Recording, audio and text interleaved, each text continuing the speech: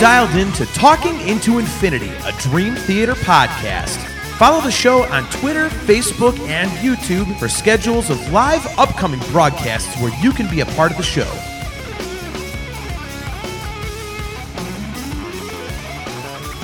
Welcome, everyone, to another episode of Talking Into Infinity. I am your host, John. With me is my very good friend and co-host, Brian. What is going on, man? Man, we got an awesome show tonight with an awesome guest who's going to give us some serious insight into what it's like touring with one of the greatest bands in the world. Several of the greatest bands in the world. You should see this guy's resume, man. That's true. That's very true. So we did kind of tease this on our social media, but his name is Bill Fertig, and his career goes back to 1983 from what he provided to us, and he actually knows things we do not. So it'll be very educational to learn how a tour actually works and whatnot. So why don't we bring him on? Bill, welcome to the show. Thanks for coming on and joining us, man. We appreciate it. Thanks for having me. Not a problem. So, well, I mean, let's just jump into this. I mean, you sent over, your resume, and I mean, there are so many big names on this. I mean, the Jacksons, Anita Baker, Bad Company, Ringo Starr.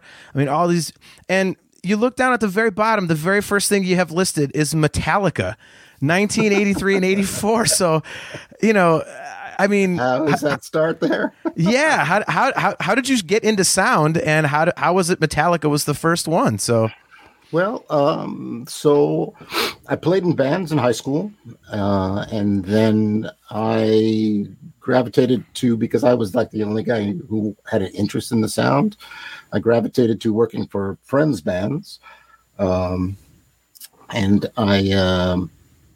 when I played in some bands there. In high school, there was this one kind of big band in the area, and I made friends with the bass player, and they were a great band. And I said, if you ever need a guitar player, I'd like to be in that band. And oddly enough, the guitar player in that band at the time was Brian Setzer. And this was Brian playing Zeppelin covers and things like that. And a monster player, even at, he must have been, I don't know, early 20s or something like that. Wow. But he eventually left this band because he played in about 10 bands at that time. And he kind of went full time with this, I think, with this kind of punk band, Bloodless Pharaohs. So I played in some club bands, and then I started working for other bands, and I joined a sound company, answered an ad in a paper, and went and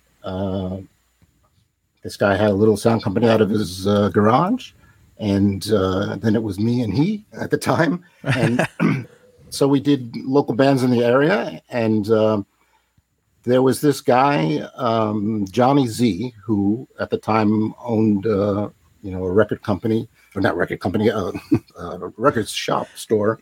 Yeah. And he was putting together a tour, and it was for this band Raven. And he came to Leon, the owner of this company, says, can you provide a guy and some gear for it? And the guy was me. And so showed up. The tour started in the East Coast, in New Jersey, and Metallica was the support act.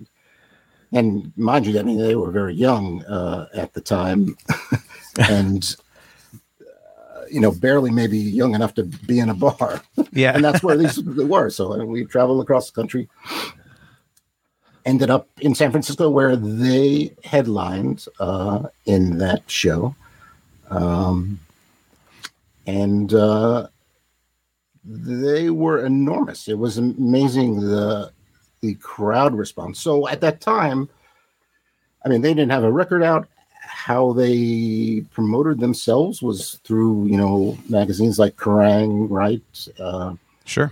And they sold a cassette of a couple of tunes, and that's how they promoted themselves. Now, was that the No Life Till Leather demo at that point, or was it actually stuff that they had done for Kill 'Em All? Yeah. You know what? I am not sure how that, what that was, but that was, how they reached audiences, and they got a lot of press, and people came out in droves to see them. And Raven, who was quite their senior, they were really gracious to them, and and so we had a like a 24-foot box truck and a Winnebago. And the state of this thing was limping into San Francisco by the time I got there. Right. It was not in good shape. I don't know who returned it, but I'm sure they had to pay some money out of pocket on that. Right. So that was that was my intro to touring, essentially, one of. And then from there I began to work. I joined a company called C Factor, which was at the time was a huge lighting company. They did a lot of big acts, one of which was Rush. And so they decided they were going to start a sound division.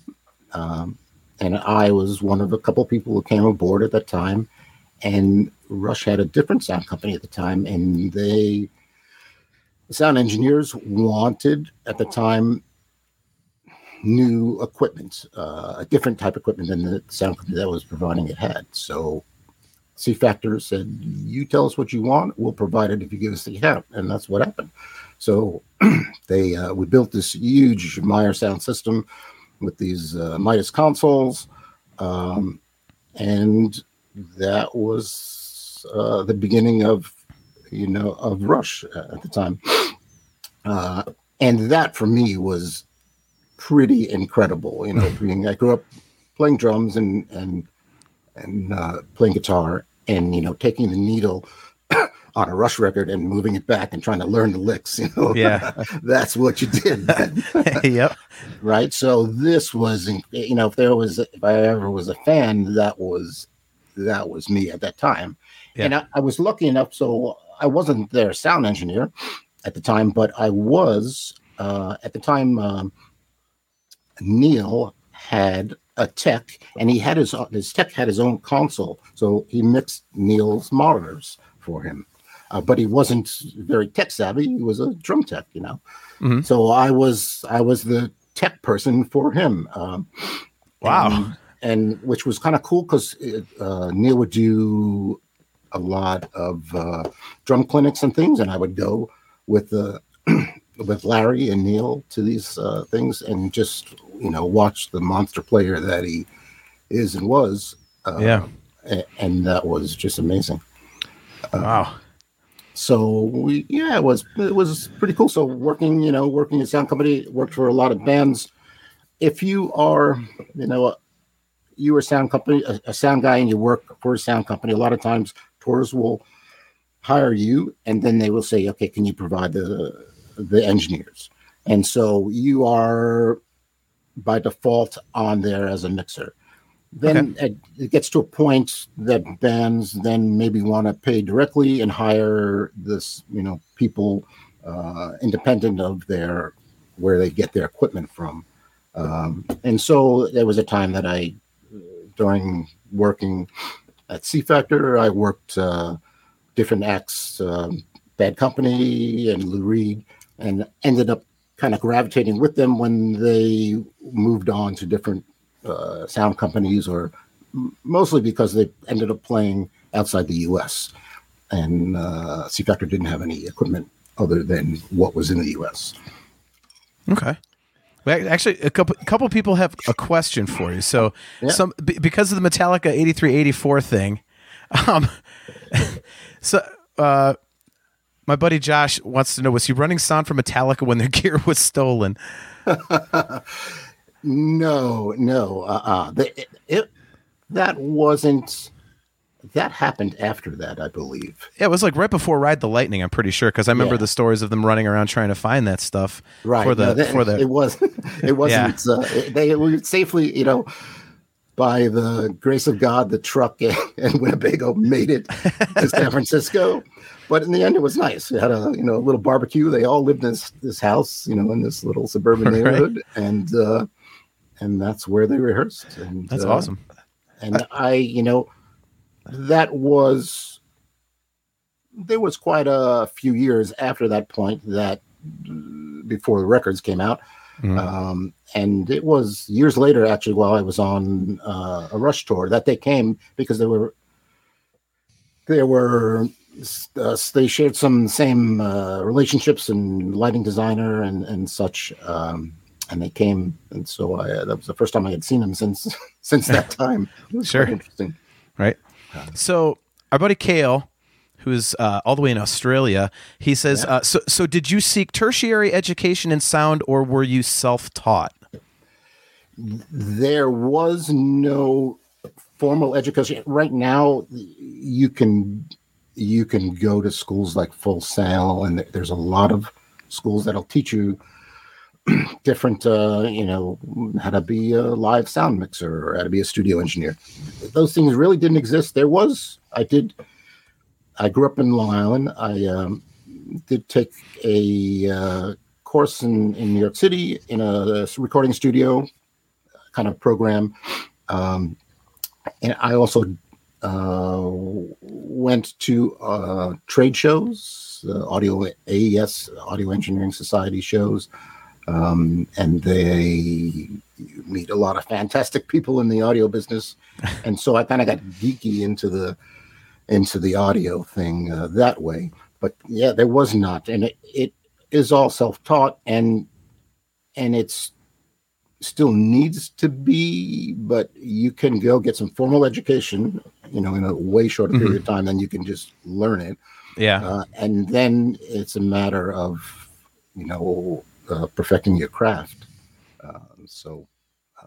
But there are a lot of opportunities now and good ones. Yeah. So Bill, I just want to clarify this. You went from working with Raven to working indirectly with Rush. Are there too many guys in the world that can actually make that statement? Yeah. A guy who wore a hockey, I know you had the drummers wore a hockey mask on stage, right? Wacko. Right. Yeah. Right. I had the couple now of their albums. Back. Yeah. Right. I had the Stay Hard album. I had, I was back for the Something About the Pack. Right. I had that one, but I remember that tour specifically came through. I'm sure you probably don't remember this. Came through St. Louis. I did not go. It was at like an all ages club. It was called Reflections. Right. I lived in the St. Louis area at the time, and I was like, I really want to go to this. And I didn't go. And to this day, like now, I'm just completely kicking myself because hey, I would have seen you there. Right. I would have got to see Metallica in 1983, which would have been absolutely amazing. But I did have a question. So, being through this many eras of like just recording technology and sound technology, what's like, just name just one thing where you're like, oh my gosh, these guys coming up have it so much easier now, because back in those days we had to do this or whatever to get, just a drum sound or guitar, just anything, other than obviously Pro Tools makes it easier, but like just name like the one thing. Well, I don't know that. So, okay, in terms of things easier, right? The advancements in sound systems has been huge in the last 20, years or so. Enormous. I mean, okay. You remember, you used to see, stacks of big square 4 foot by 4 foot speakers. They plastered. You couldn't see anything but speakers really on the stage. That's true. Now you go into their arenas and you see these long lines. These line array speakers, which were invented and perfected by a Frenchman from a company called L Acoustics, and it essentially revolutionized the industry. I mean, it cut down the number of trucks that was necessary. It made the sound way more coherent. So that is a benefit that was not there then. I mean, I guess our memory is a little foggy if we go back to the 80s or something, what we remember. But the basic thing you remember is that you couldn't make heads or tails out of sound in an arena, right? It was an event that you were there. But now you can sit in nosebleed seats and hear and understand what's going on. So that is a great thing that has happened. But so for younger kids, now everything is computer controlled, and kids grow up and they understand things like networks and stuff like that. And you will live or die by that now. It's necessary. There are some older guys that don't go there to the digital world and they stay in that. So it's a challenge as you get older to backwards learn all this. And so that's a plus that for your younger engineers, they wrap their heads around computers and they can understand what's going on much easier. So what is, like, technically speaking, what is the difference with, you said like the inline stuff, like what exactly did that do? For people that aren't very tech savvy. So if you have a bunch of sound sources and they're spread apart, especially in the horizontal field, when you move between them, there's cancellations that happen. Those line arrays essentially have one point in the horizontal field, right? Oh, yeah. Okay. That the sound is emanating from. So when you move left to right, the sound does not change at all. That's enormous. And when it changes in the other format, the sound, you lose level. And the sound ends up what they call lobing. Instead of going straight out, it doesn't just disappear. It ends up going out to the ceiling or something. Yeah. Energy doesn't just go away, but it moves somewhere else. The new line arrays, it directs the energy onto the audience, away from the ceiling, so it's not so reverberant. Yep. It is leaps and bounds over what was going on earlier. Yep. So, I mean, it is a Dream Theater show, so you do have on here. Now, was this the last tour that you did before you actually started doing like the Blossom and stuff like that? Was Dream Theater? Well, it was kind of concurrent when I took that. So I've got 3 kids that are college and high school age, and I didn't, it's going to be soon enough. They're going to not be at home, so I wanted to not tour in the summertime. Yeah. And so this opportunity came along. Live Nation was looking for somebody to be, audio department head there, and also Blossom's owned by the Cleveland Orchestra, so there's kind of 2 roles there. Yeah. And so I took that and figured, well, now I'll just tour outside of that area a little bit. And then I got a call one day I had some friends who had toured with Dream Theater, tech guys, for quite a long time. And we were on other tours.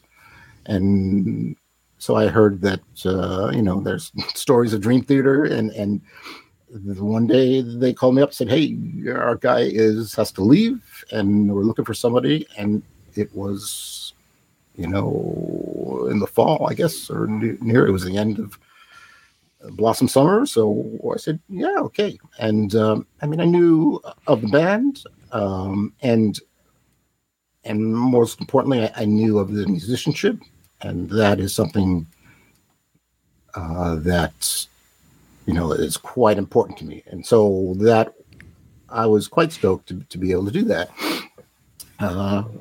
And so that's kind of how that came about. So when you show up at your very first show at Dream Theater, they already have like their own guy that travels with them and says, here's the song order. This is kind of stuff we want to look out for. And does he kind of preset things for you as to how they want a mix, or is that kind of just all up to you and you sort of dive in and go with what the players want?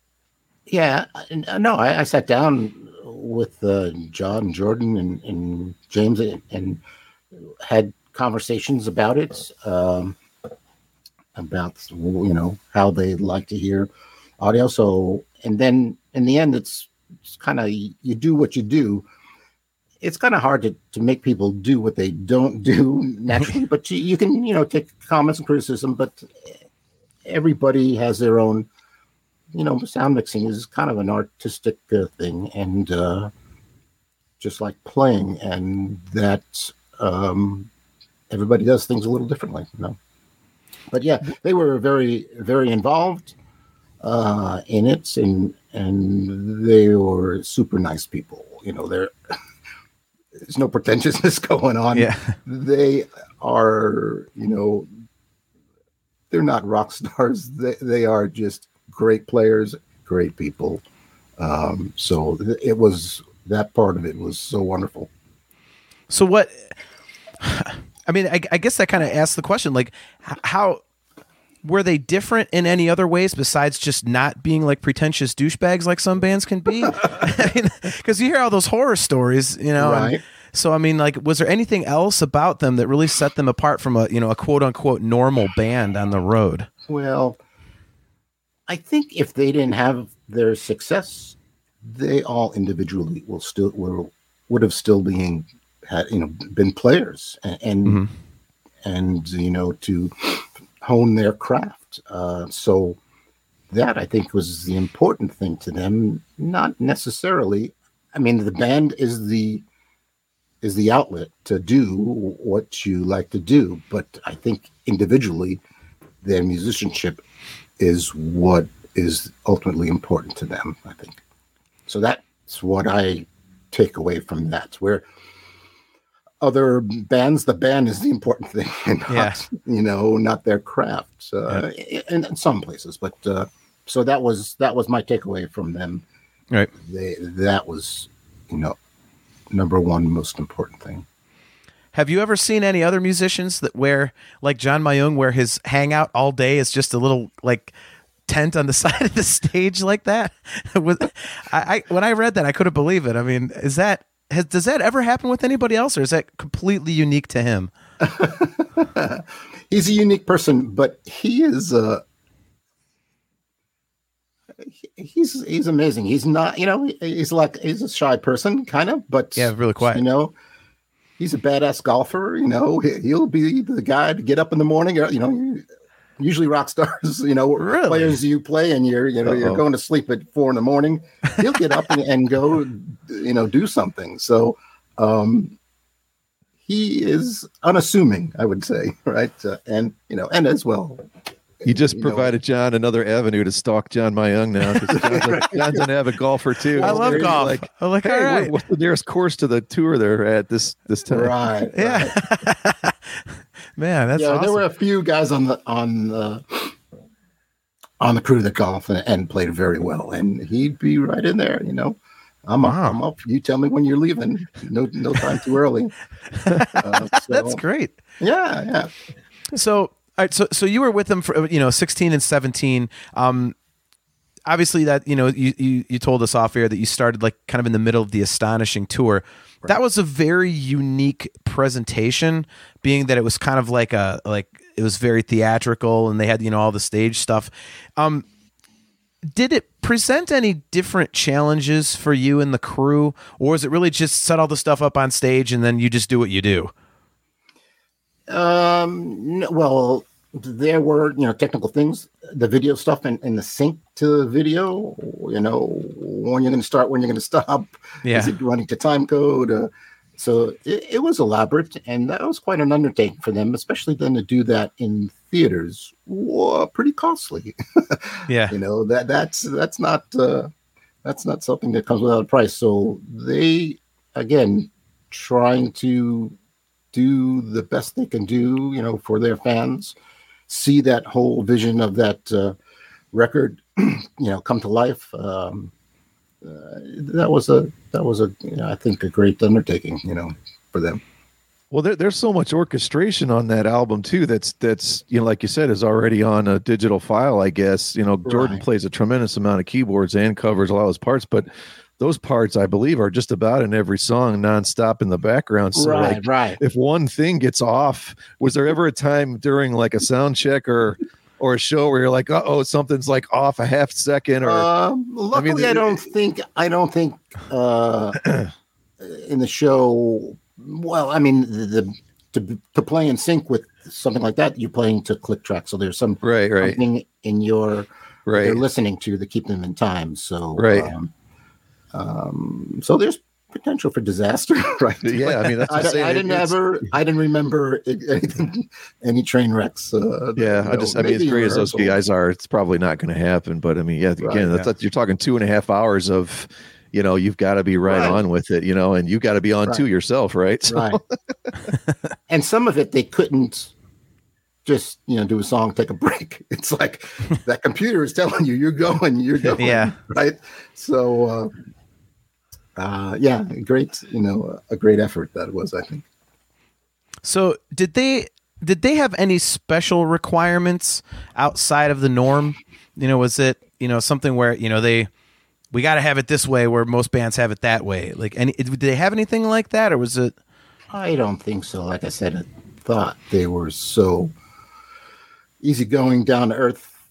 They wanted to do the best job they could. They wanted to always have meet and greets and get to meet the band. One interesting thing that it did, so not only could you have a meet and greet and see the band and talk with them, get your picture taken, you can also do a tech tour, tech meet and greet. So really, yeah. So I don't remember if it was on both tours, but so their individual techs, Maddie, their guitar tech, and the other techs would then, kids, mostly it was, parents taking their 16-year-old who plays great guitar, wants to see this, and quite a cool opportunity. And to allow that to happen, I've never seen that before. No. And it is an amazing insight. If you were a 16-year-old kid, got to see one of your idols, that's one thing, but then you got to get up on stage and put your foot on his effects pedal or that is something incredible. So they took everybody backstage and showed them all not backstage. It was so it was like on stage and whatnot. So a select group of people who were who wanted to, make this happen. I don't know how it was all arranged, but then, there was a handful, maybe 6 to 12 people sometimes, and they just go from station to station, go to John's bass rig and Mike's drum kit, and the tech would give a little speech and tell them about it, and the kids ask questions. But that's awesome, that is really serving your fan, I think. Yeah. So when they first approach you about this, like John said, you're doing this massive double concept album. Do you have to sit down and listen to the CD for a couple days so you just really kind of? I mean, obviously you're not going to probably learn every note, in a day or two, but do you really just sit down and just kind of just over and over, just sort of plow it into your brain? This is what I'm going to be doing, or it's kind of necessary.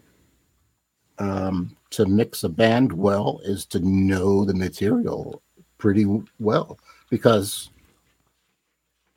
otherwise if there's some cue to turn up a guitar solo or something like that, if you don't know that it's happening and you have to put it in the right place before it happens, right? Otherwise then it's very evident. Oh, it just gradually gets louder, right? Right. That's a sign of somebody, not paying attention to or don't know the material. So the people who do a great job, they know the material. And so that was a lot of material to sit and absorb. And so I spent, better part of the 3 weeks maybe between getting the call and showing up. It was I began when we started a leg. So, I came in and there were some rehearsals, and another great advance in sound and digital world is that you can come with a console, record the band like multi-track when they play and they leave, then you can play it back on consoles and sit there and practice mixing. So that has been a workflow of digital consoles for the last maybe 10 years now, and it's a great advantage. Help engineers. Really and just to clarify, you had never you'd heard of the band, but if a song came on the radio, you wouldn't know it's Dream Theater, or you wouldn't. No. Well, you don't get too much radio airplay unless Well, what station? If you have I was going to good say stations, a badly phrased question, but you know what I'm saying. Like, no, I know. I didn't. Like, were you familiar with like 3 songs, 2, 5? Yeah, like roughly, like pull me under or something. Right. The things that were big, and I think when I toured with one of the techs who I knew on the tour, on another tour, I think he played Images and Words, on the bus one night, so I heard a lot of that, and so that I didn't have a huge history in it, but you sit and learn it, and that is your job to be able to sing the music, essentially, and then that way you can you would be able to know when cues are going to happen. So, I mean, again, the list of artists that you've worked with is very extensive, but stylistically, they're kind of all over the map. Right. And obviously, without naming a name, obviously, have you had an experience where you've had to run sound for somebody and really, shed on this material, but you really don't like the material? So you're kind of like forcing yourself to listen to stuff where you're like, oh, I hate this. Don't you talk about Barry Manilow, John. I'll hang up on this podcast right now if you say one bad word about Barry Manilow. Right. We said no names, man. So here's the thing about, working with varied artists. How people in this, business move from account to account is normally there's a manager for a band, and they hire a tour manager and a production manager, and those people hire engineers, lighting guys, so and so, such and such. So then when that person moves to a different artist, a lot of times they like to take the same people they know with them to that artist. So just by default there, you can, move with different artists, and a lot of times that's how you gain new accounts, is from other, managers that you work with. So, it does become pretty varied. There are some guys who just stick with the genres of stuff. I did do a lot of stuff that was, single pop star, vocalist, and I dig that. And and I think I had gathered a strength in that. So early on, when I was working the C Factor, one of the acts that got was not music at all. It was comedy. Was Eddie Murphy, and wow. So what I learned about that rather quickly was how to, in an arena, how to make the voice intelligible. And at that time, there were some people who mixed sound for shows, and maybe they didn't think that was important in a rock show. But because of what I was doing, that was necessary. So I knew how to, make a vocal sound good and intelligible in that kind of environment.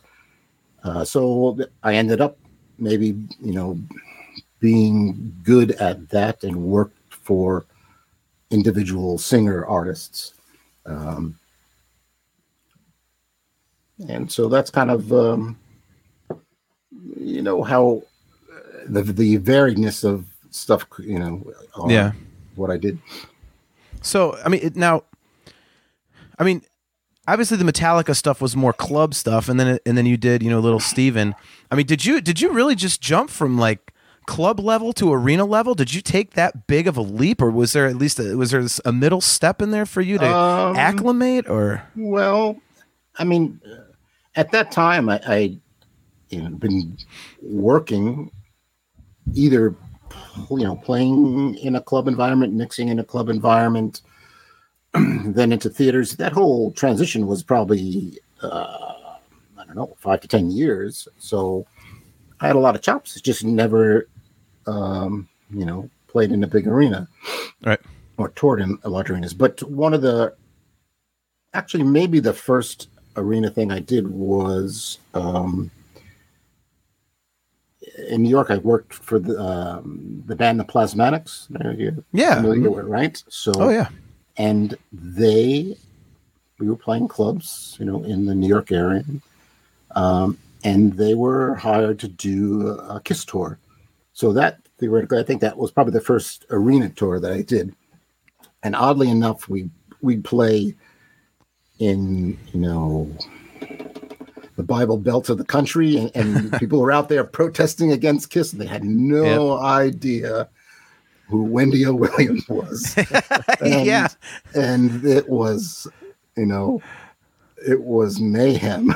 And so there was a lot of interesting press, but she was pretty wild. She was, they were full on hardcore from, they were one of the early adopters of pyro, and actually the most famous pyro person in this industry came from working with the Plasmatics. Were at that time, so we were probably, 20 or so, like that.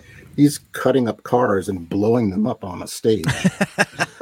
For real. This is like real, not pretend stuff. This is really happening. And she would take she'd have a guitar that she'd put on a stand and take a chainsaw and really cut through this guitar in a club or a small theater, and people are grabbing for it, thinking maybe, it's just a prop.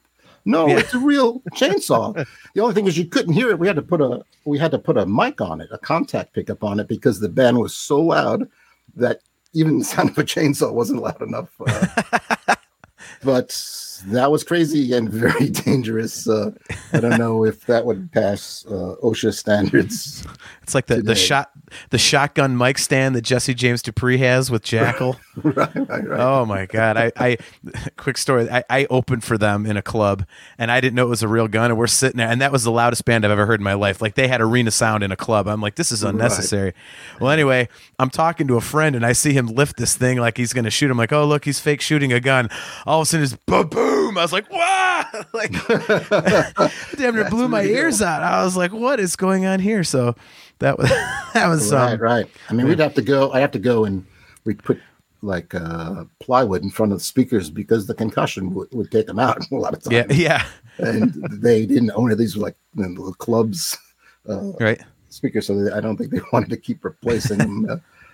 So pretty interesting back then. So yeah, that was the first arena tour.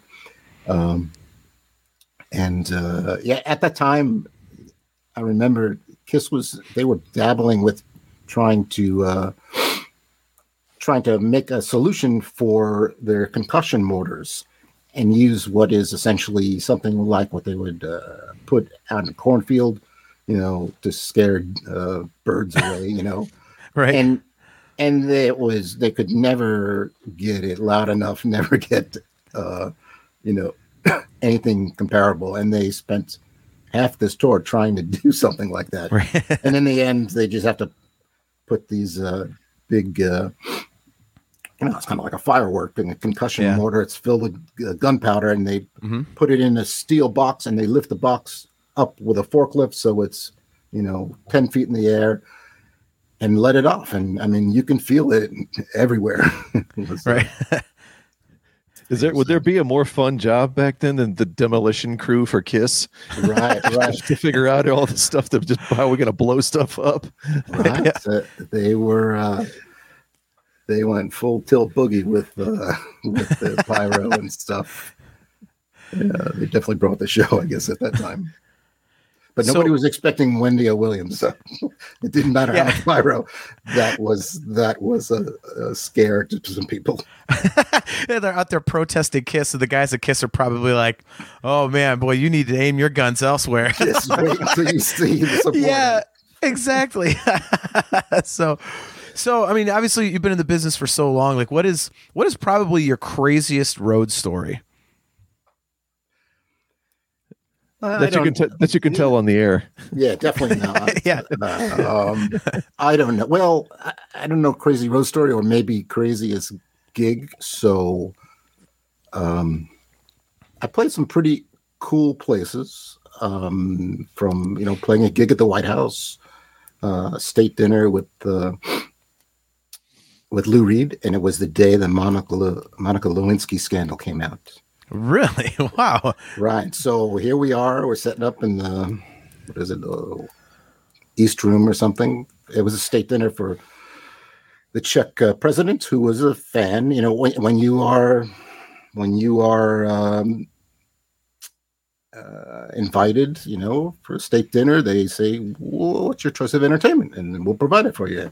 And he said, Lou Reed. So wow. So Lou was the entertainment, and like I said, it was a day we were outside, and on our phones after we set up, and all this press stuff was going on, and then later when we went in for sound check, Hillary came in and greeted us, and she had like a Cheshire cat smile on. I think like she got him or something. I don't know. Yep. She was very, very cordial. But with all this going on, so that was a pretty wild story or gig. One other one was, so I worked with for, I don't know, maybe half a dozen years, this British girl, Katie Melua. She's like a Nora Jones of the UK, right? So, and she's like an adventure nut. And she was contacted by this guy who was the manager of a gas rig in the off the coast of Norway, and he had the idea that he wanted to do a Guinness Book of World Records deepest concert. So he hired her, and she said, "Yeah, tell me when." So we played a concert 300 meters below sea level for a audience of about 10 people, which were the people who were on the gas rig to manage it. And they filmed it and made there's a film of it's like deepest a concert under the sea, I think it is, Katie Melua. Pretty amazing. So there was training. You had to, just like these people who worked out there, you had to have because it's open water, you take a chopper to get out there, and you have to have training. If you ditch the chopper, you have to be able to survive. So yeah, part of the filming, they filmed the band actually doing they take them to a pool, and they have a chopper without props. They they invert it, submerge it in the water, and then you have to get your seatbelt off and swim out. And so you never think you would just do a concert and have an experience like that. So that was a memorable occasion. Wow. Who comes up with an idea like that? That's I don't know crazy. what it was. I got in his book and out of it, and presented with a plaque. And but safety protocols are no joke. They're dead serious about what. So to do what they did was pretty incredible. You had to get checked out by a doctor. You had to leave your electronics. You couldn't walk around with a cell phone in this for fear of that it could, start a spark that would blow the thing up. Yeah. And it was incredible. We did the band did the inverted chopper, open water thing. And we all had to get in the lifeboat. So what the lifeboat is like a submarine. It's enclosed. It holds, I think, about 16 people. You're sitting in like theater chairs, maybe 3 abreast by, I don't know, six deep. And the thing hangs 100 feet out of the water on an angle. And you get in it, they close the door, and they let it go. And that thing flies and hits the water, goes into the water and comes up and submerges. And that was crazy. I mean, we live near Cedar Point, and there's some hairy rides. Yeah. That, Right. that was hairy. But that's all in the name of a gig. I mean, so Man. there are some nutty people out there who got some crazy ideas, but that was memorable. Is there like Wow. a small documentary or something out there? Because you said they were filming part Yeah, of that. no, there is. Is it on YouTube or somewhere we could find it? I want to see this now. Yeah, It you sounds- could. Yeah. It's Katie Melua Concert Under the Sea, Okay. or you can probably go to Guinness Book. I don't know if anybody did a deeper concert. Yeah. They have concerts of high altitude, and this was Yeah. So going back to Dream Theater for a bit here. So after the Astonishing tour, you did the Images and Words tour where they did the Yeah. anniversary show. Yeah. Now recently they did it was a pay-per-view from Budokan. Right. Did you mix that show? Yeah. Oh, I mean, awesome. that was multi-tracked, and so that was remixed. But you were there live when it happened. Yeah. Okay, That, awesome. yeah, Wow. that was pretty cool. That was right in the beginning of the leg. Maybe the first 2 shows into it or something. Of the Asian leg. Did you know at that time that they were going to end up using that as video? Had they kind of talked about that then, or? Yeah, well, yeah, because this was a 12 camera shoot. It was a big production, so yeah, if they didn't do it, that would be not a very good, People holding up their cell phones. Hey, could you send that to us? right. But it costs a lot of money to do something like that, so I think they needed to release it short. It's just weird that it took so long for it to come out. Also, so when obviously they go in and they kind of remix and do all this and that. How are you involved in that process at all, or no, once it's gone, it's out of your hands? Not on that. I've had involved in other records, live records before. There's a Lou Reed record that a live record that was just a board mix of mine. So there are various ways that live sound engineers could be involved in the recording process. And now, because of the digital consoles, it's very easy to have a console, have a Mac. You don't even need an interface between it, and you can record high definition multi-track audio for every show. And then bands can use that to make a live record, and there's a lot of that happening. I mean, in this case, there was a remote recording truck, I believe that did that, and they also probably used live tracks that they recorded off the consoles as well. So the lag in putting it out, I'm not sure. It's just those guys like to be involved very well in it, not just hand it off to somebody. So I think that probably was the reason for it taking a little bit of time. Had you worked at Budokan before? I mean, that's obviously that's an iconic room there.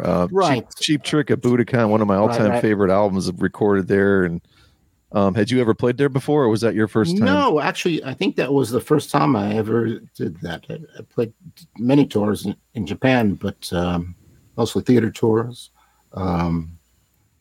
indoor festival. But that was and that was cool. Yeah, I had the same thought about its history, and so I was excited about it, and the fans. A lot of the thought is Japanese fans are kind of reserved audience, but I think when it comes to heavy rock or metal, they're not. They really, really love it, and it's their chance to get out of their I don't know, Break out of their step shell the box. somewhat. Right. Yeah. So that's cool. That was a great experience. So what is the biggest venue you've ever had to run sound for?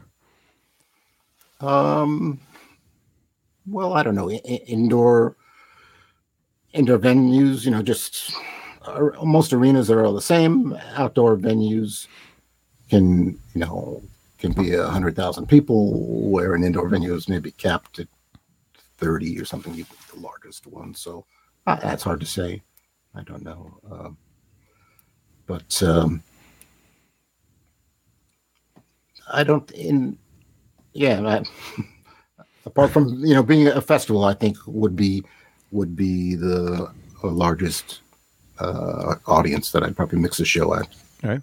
Have you done any other places that everybody knows, like Budokan? Have you done any of the other any really pretty world famous types of Royal Albert venues? Hall, maybe. I mean, that's a pretty big one in the UK. Did that a few times with Lou. Maybe with that company, I'm not sure. But and then let's see. I don't know. They're famous. Madison Square Garden. I mean, growing up in New York, Madison Square Garden was a local gig for me. Yeah. So not necessarily doing rock shows, but being the local, sound company, we do a lot of ethnic shows in there. But it is, an iconic place, and a place when I was young, go, see concerts. Had this, that's a pretty special memory of being inside there. Awesome.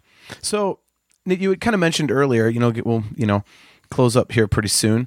You had mentioned that you are now running sound here. Obviously we're based at, in suburbs of Cleveland here. You said you're, out around the Akron area. So you said you're the sound director or the head of sound for Blossom Music Center in the Cleveland Orchestra, huh? Yeah. Yep. Yeah. So I belong to IATSE, which is like a labor union for theatrical and stagehands. So in that they have a audio department, and so I took Live Nation was looking for somebody to staff that position, and I came aboard. Enabled me to stay home for the 3 to 4 months in the summertime, and it's 10 minutes from my house, and it's a really great venue too. Yeah. Really nice. As you know, a place to see a concert. It's awesome. So I'm a huge Star Wars nerd. So did you get to do sound or work on when they played A New Hope or Empire Strikes Back? Did you work with those? Right. Yeah. So they do usually do a few movies a year, soundtracks, and I don't know that they take that part of it very seriously, but certainly Star Wars fans take that very seriously. Guilty. Right. And it's cool, to see movie soundtracks played live. It's awesome, I think. Well, I would like to lodge an official complaint that you can take back to your superiors. They did episode 4 and then episode 5, and then they were supposed to do episode 6, and they did some stupid Harry Potter movies. So you can tell them we Star Wars nerds were not happy about that. We want Return of the Jedi live. So I want to go officially on record. I will send it to the top brass. Nice. So unfortunately, they're not doing any movies this season. They're going to have a season, but because of social distancing, that's when they really get a huge crowd, the orchestra. Yeah. I want to say, Bill, that I don't, John's probably never experienced this without the movie, but just going to Blossom and seeing the Cleveland Orchestra just play whatever classical, stuff that they're going to play, doesn't matter from what era it is, Baroque, Romantic, whatever. It is an experience everybody has to do at least once. Oh, right. You got to go sit on the lawn. I mean, I guess they probably changed all. You used to be able to come in and bring in a giant cooler. I remember going with my wife and my brother and his wife. You get these giant coolers full of wine and sandwiches and cheese and food and sitting. I mean, and these are just the greatest musicians in the world up there in that beautiful setting. So, I just urge anyone, if you ever get a chance to go to Blossom, see the Cleveland Orchestra. I'm not getting paid for this. I should, but Bill can attest to this. He's not just saying it either. It is an experience. Right. I mean, they are, if not the best in the top 3 orchestras, right, in the world. They are world renowned. Those are amazing musicians. And to get this, see, you still can bring food and drink for an orchestra event on the lawn. I don't think you can carry it into the pavilion, but most people sit in the lawn. And now with the large, LED wall, they have video screens, and they usually have a few cameras shoot, so you can, see up close and personal, where they were just like little tiny specks if you were up on the lawn. Now it's a much better experience, I think. It's really great, and they are creme de la creme. So, one last question for you. I mean, you've got a very unique perspective on this, having worked in the industry and behind the scenes and done all these crazy things. I mean, obviously, the pandemic is something that the music industry had never seen before. Do you think that things will get back to the way they were? Do you think it's starting that way, or do you think this is going to be, I hate the term, but the new normal? I mean, are we ever going to get to cram in, a-holes to elbows and just rock out for a couple hours, I mean, I think it has to happen, right? Because, well, there's people that want to come and see concerts. So I think the advent of the vaccine will give people, reassurance that they can come and do this. It is, it generates a huge amount of income. And currently, there's people who had tickets for now 2 years for shows that are meant to happen this summer. If they didn't happen, I suspect people will be very, very mad. That's me and Sammy Hagar. I had 6-row tickets for the Sammy Hagar show at Blossom. Right. So no, I think it'll happen. And this summer it'll happen later. Maybe the Blossom season and all the shed seasons will go a little into the cooler months, just so they can get it in as many rebookings of shows that were supposed to happen. Yeah. Last year. I'm pretty stoked about it. And having been a person that got his first vaccine, and I'm about to get my second shot, so I'm really looking hopeful.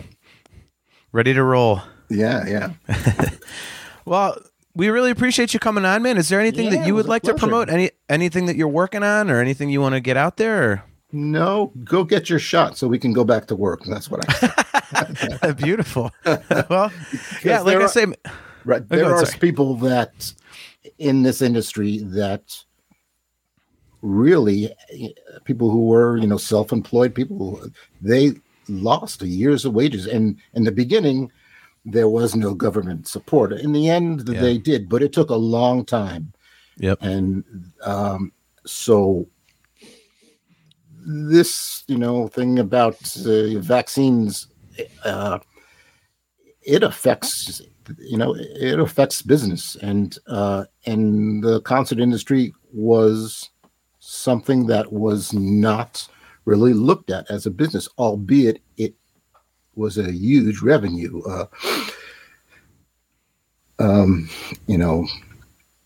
It made an enormous amount of money, but people were all freelance, and they did not have an outlet when this all came to a close, and nobody thought that this could ever happen. So for all those people out there that had to, deal with this upending their life, go get your shot so you can go back to concerts. Yeah, for sure. Well, like I say, thank you very much for coming on. This was awesome. Thank you for the conversation. Thanks for the really cool stories. Hopefully we can do it again sometime. And this was a really great time. It was very enjoyable. Thanks for making time for us. Same here. I appreciate it. Appreciate the opportunity. It was nice to meet you both. Not a problem. I gotta give a shout out to Brian Loxo. Without Brian Loxo, we would not have this. Brian Loxo is one of my dueling piano partners and one of the most incredible piano players you'll ever see. You're the other half reader. of that then. Oh, now I know. Well, I'm actually the sub for that. So there's kind of 3 to 4 of us. But yeah, I really appreciate Brian, because I told him about Dream Theater and he's like, oh, I know the guy that runs sound for them. And you're just kind of thinking, no, you don't. Like, you don't know the guy that runs sound for Dream Theater. How could you possibly know it? Like, it's so random, like, right. But anyway, I definitely appreciate it, Bill. Yeah, it's been an honor and awesome. And hopefully we will see you at Blossom at a show. Yeah, come on down, say hello. Thank you. I'm saving up money for front row Sammy Hagar tickets. It's my last big blowout. So, well, thanks everybody for checking out another episode of Talking Into Infinity. Don't forget you can download us on any number of audio platforms if you are not able to catch the live video stream. So, I am your host, John, for Brian. Thanks once again, Bill, and everybody. We will catch you next time. The next show will be in 2 weeks. It'll be Thursday, April 22nd. 7:30 p.m. Eastern Standard Time, and we will see you guys then.